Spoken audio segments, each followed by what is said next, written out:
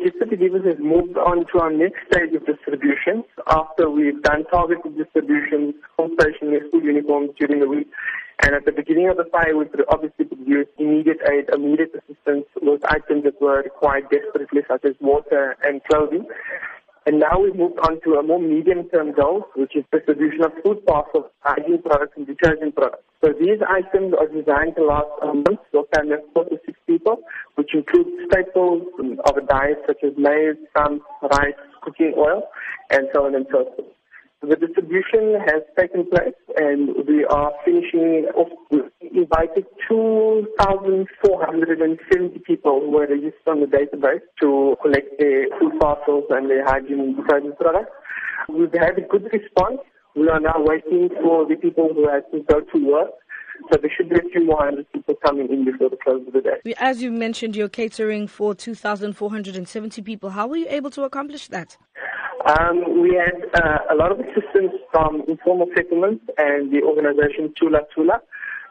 We were provided with the database of the names and the phone numbers, and they had an SMS sent out so that all the people who were on the database received the SMS to come and collect their items between a certain time period. We understand that the residents at some point were told to stop rebuilding in the same area. Are they now picking up their lives? Yes. So there's been some miscommunication and some misinformation between the various parties in Hout Bay. What's happened now is the community leaders and city council have reached an agreement, and the rebuilding has gone ahead. And the first area that will be rebuilt is called Madiba Square. And that process started today, where the land was cleared, the plots were drawn, and about 200 building kits were delivered to the people. How long will Gift of the Givers remain in the area and provide assistance for? Well, we've been active for a week. We expect to be at least for the next 2 weeks involved in some capacity or the other.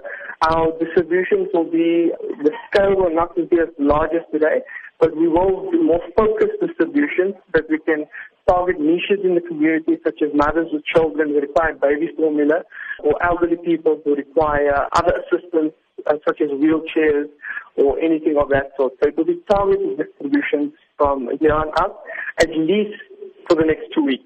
What would you say to those who have shown support in assisting the Hout Bay victims? We are very grateful to the community of Hout Bay and Cape Town for the generous outpouring of donations. We'd like to especially thank the Tula Tula Foundation, who assisted and we were in partnership with. And we'd like to thank the City of Cape Town for their swift response and their decisive action in the matters at hand.